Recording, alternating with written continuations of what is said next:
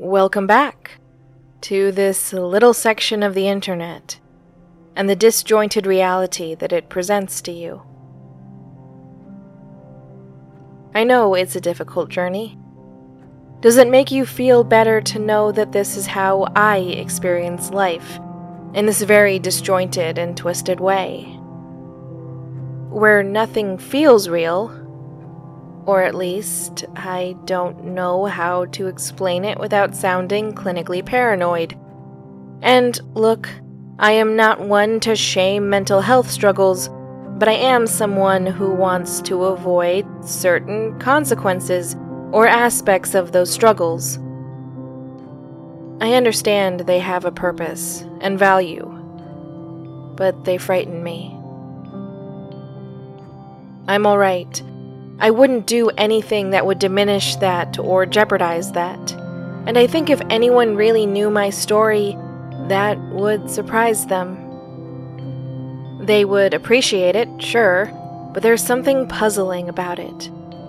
Something unexpected in the way everything falls out. It would feel like a very necessary passage of the story, be it some plot point or an internal monologue, had been lost. And no matter how wonderful the conclusion, that would still sting a bit. You would still feel entitled to more. And as a consequence of that, you would feel deprived of something. That isn't how anything works.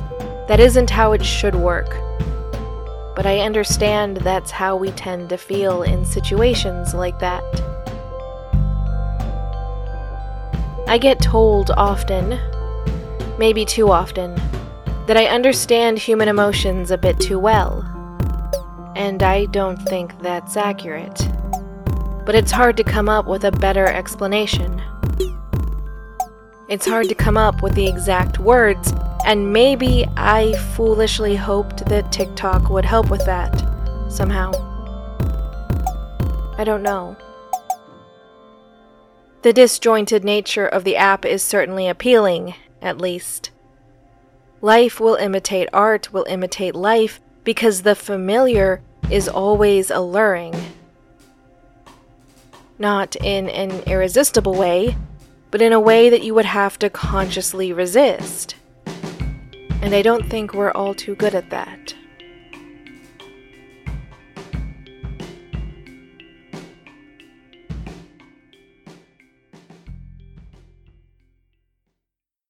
Prince Ezin was swallowed up by his own disbelief.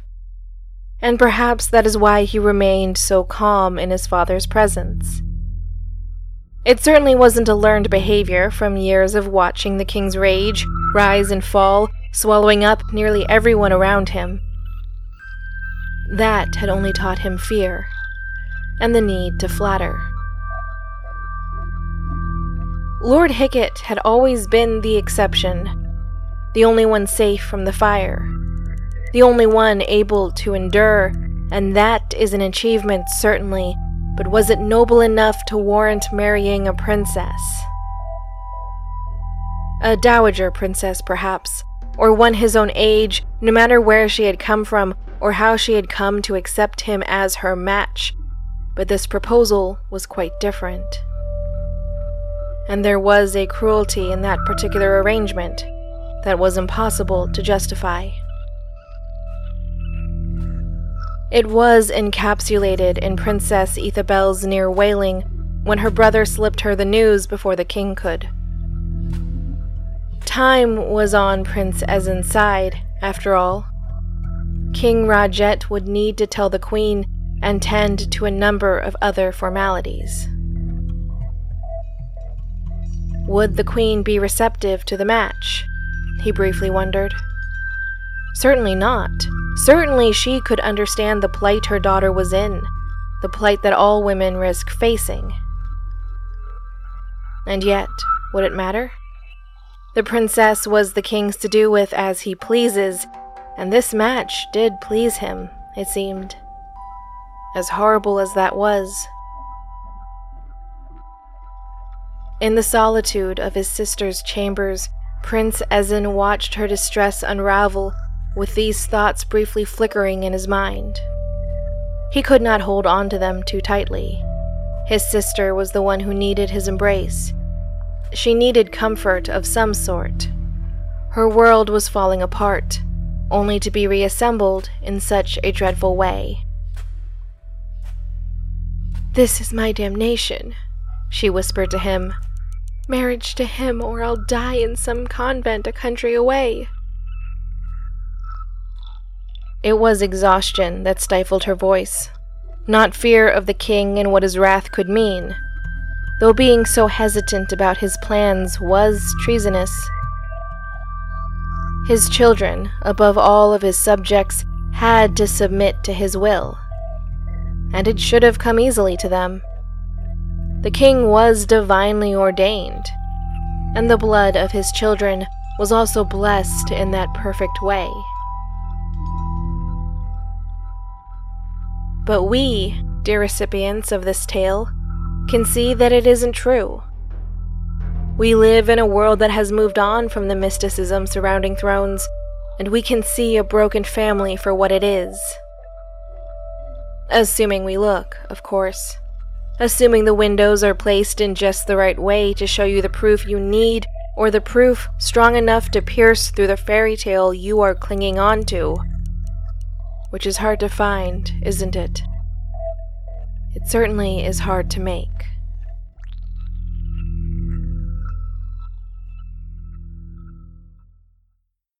TikTok is chaotic, I need to admit. And that's seemingly by design. Videos are short, although I think 10-minute videos are a thing that either is coming or has come, and creators just refuse to use it. I mean, they didn't think the wheel was broken, so why bother to change it? It certainly didn't need to be fixed.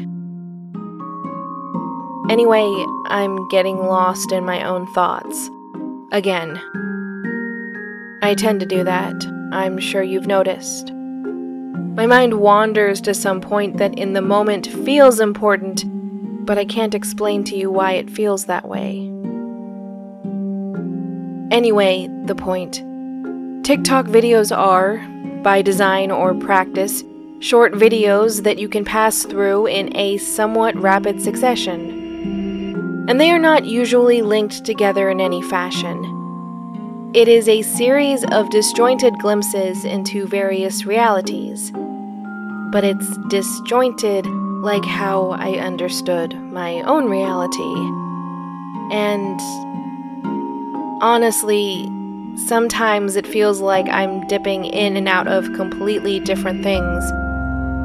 Parallel lives is an expression I read once. They don't cross. They can't cross. But who knows why? And no, I don't need a mathematical proof. I said lives, not lines. I get that they are similar words, but one letter makes a difference.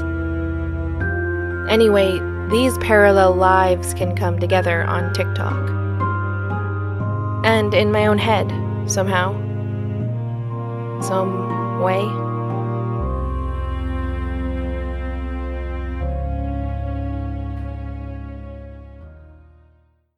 The prince requested an audience with his mother at her earliest convenience. He had thought that doing such was a formality. He had thought that it was just a dance they had to go through, asking as a prince and queen, regardless of the fact that they were mother and son. But they were mother and son. Certainly the response would show that. He did not doubt that or her. He trusted her, the mother he had only known as kind and loving to the child that she had only known as her son and heir. Back then, Prince Ezen was a child, as we all are when we meet our parents. We are young and unsure of ourselves and naive to the world. We believe what we are told without question, until there is reason to question it. Prince Ezen's reason was his mother's silence. Her disinterest in her own daughter, despite the pleas of her son. despite knowing what miseries a bad marriage could bring to a woman. After all, isn't that something all women know? Through their own experiences, or those of their mothers, sisters, and friends? Worse yet, the queen herself was repulsed by Higgett. She had said as much to Prince Ezin when they were alone. It was a truth that she had trusted him with. So why trust Higgett with her daughter? The prince could not begin to understand. In the silence Queen Asha left behind, Princess Ethabel's pleas echoed in his mind. "Please stop this," she had begged. "Please save me." And she needed to be saved. This needed to be stopped. If not by a king or a queen, then a prince would have to do. But that did leave other questions. Most specifically, how?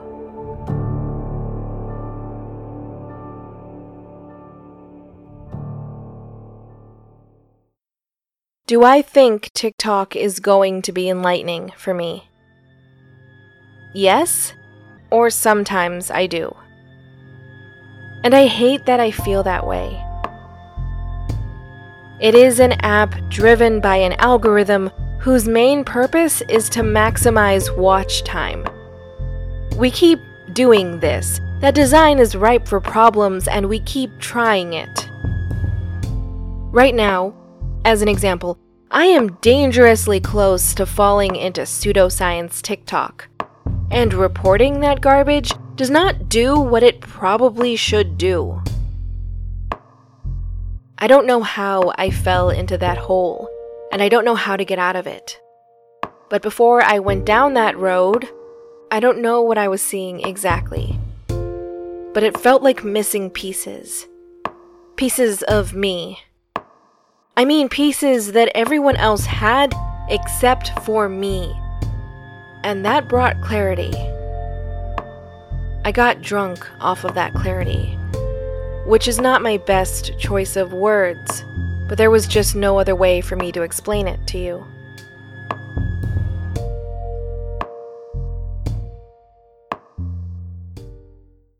Prince Ezin's eyes were opening, but he could not see the full board. No one, in the light or shadows, can see the full board, with all of its moving pieces and secretive mechanics. And then there are those pieces that veil themselves and refuse to be seen. Wayne was such a piece. He could not see all the pieces either, but he could ensure that he remained unseen, at least by the prince. There was no need for the two of them to meet formally. The moment between brother and sister did not need to include Wayne.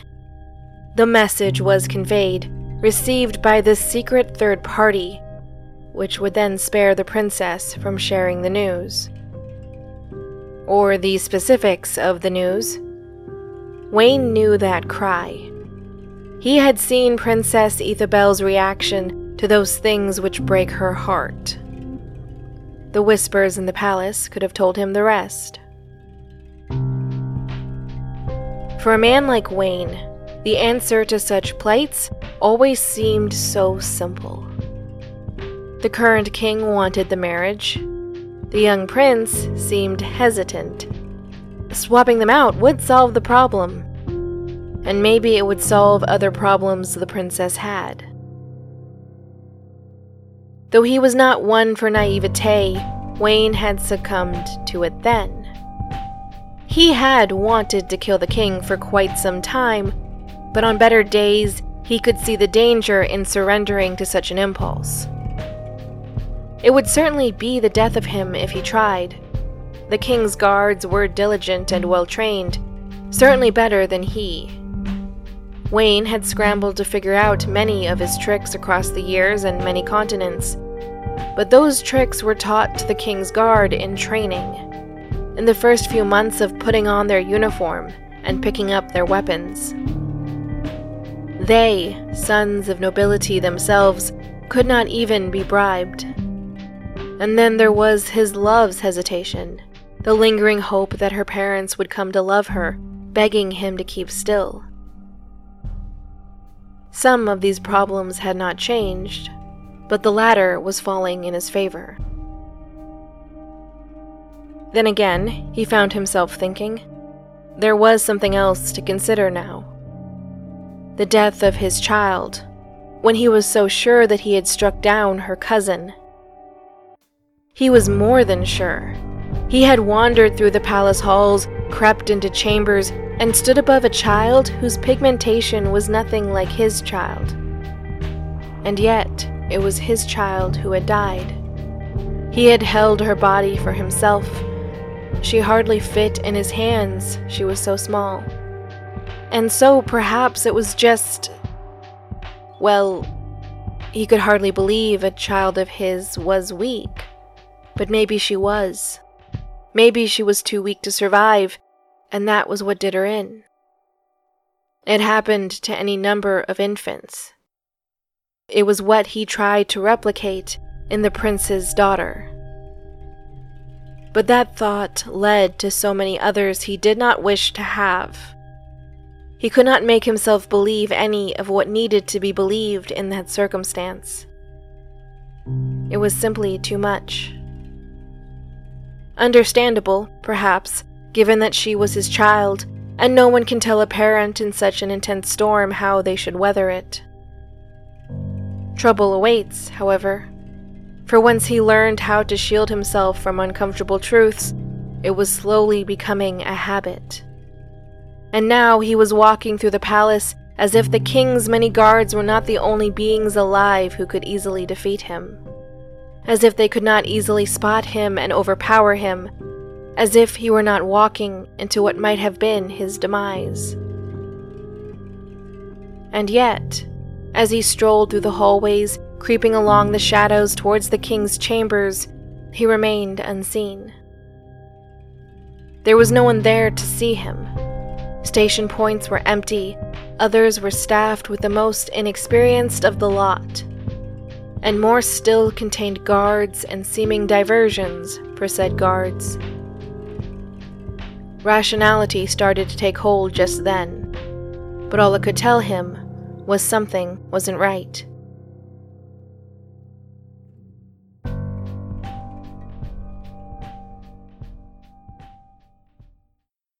TikTok has recently shown me a lot of those... Okay, look, I know the parallel universe, multiverse theory thing is almost played out at this point, but it is an interesting idea, or an almost therapeutic one. And then it's not. Okay, to start, there is something beautiful about the idea that there's another me out there who wasn't born with this same inheritance. The inheritance of heartache and hurt, scars, traumas, things that aren't so big that you have a chance of taking them off of you. No, I mean the things that carry a very different weight. And I'm carrying them with me all the time. I can't drop them off at a safety deposit box, but I don't want to say that they're a part of me. And with multiverse theory, I really don't have to, do I? Because there's another me out there who isn't like this. If there are other me's out there, there's something comforting about some other me not having to deal with this, that she was born into a family that was capable of loving her and each other, that everything that resulted from that inability to love, all the consequences to their choices that no one could have anticipated, all of that never happened. And I don't really know why that feels so validating. Is it just confirmation that it never should have happened? That it didn't have to happen? That it wasn't inevitable? That it wasn't just, quote, the way things were, end quote, unraveling in a very specific way? I won't deny that people make choices, but even if those choices had gone differently, I wouldn't feel better about everything that this family has been. So there is a part of me that wants to believe it could have been different. and multiverse theory gives me the evidence. But then I get bitter because it didn't have to be this way. Things really could have been different in this or any other universe, but it wasn't for me specifically. I did not get that break. So I am allowed to be angry about it, right? I get to be mad because this wasn't fair. But I don't know how to be angry. That's the other part.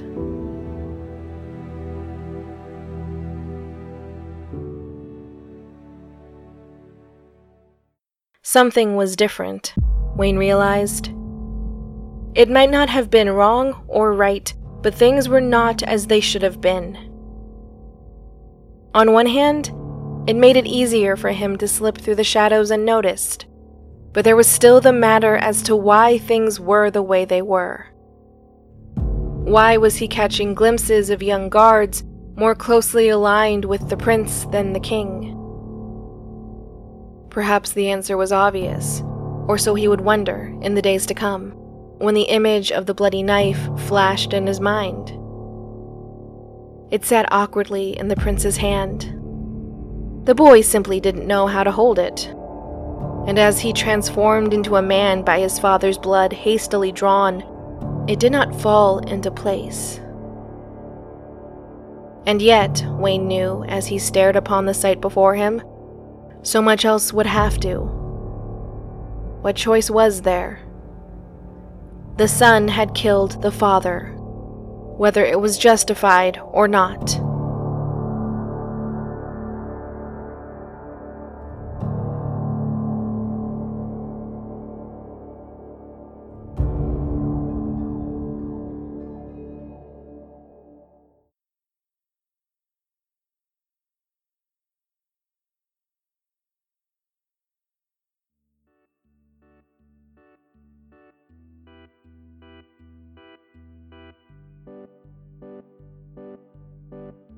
Aishi Online is a production of Miscellany Media Studios.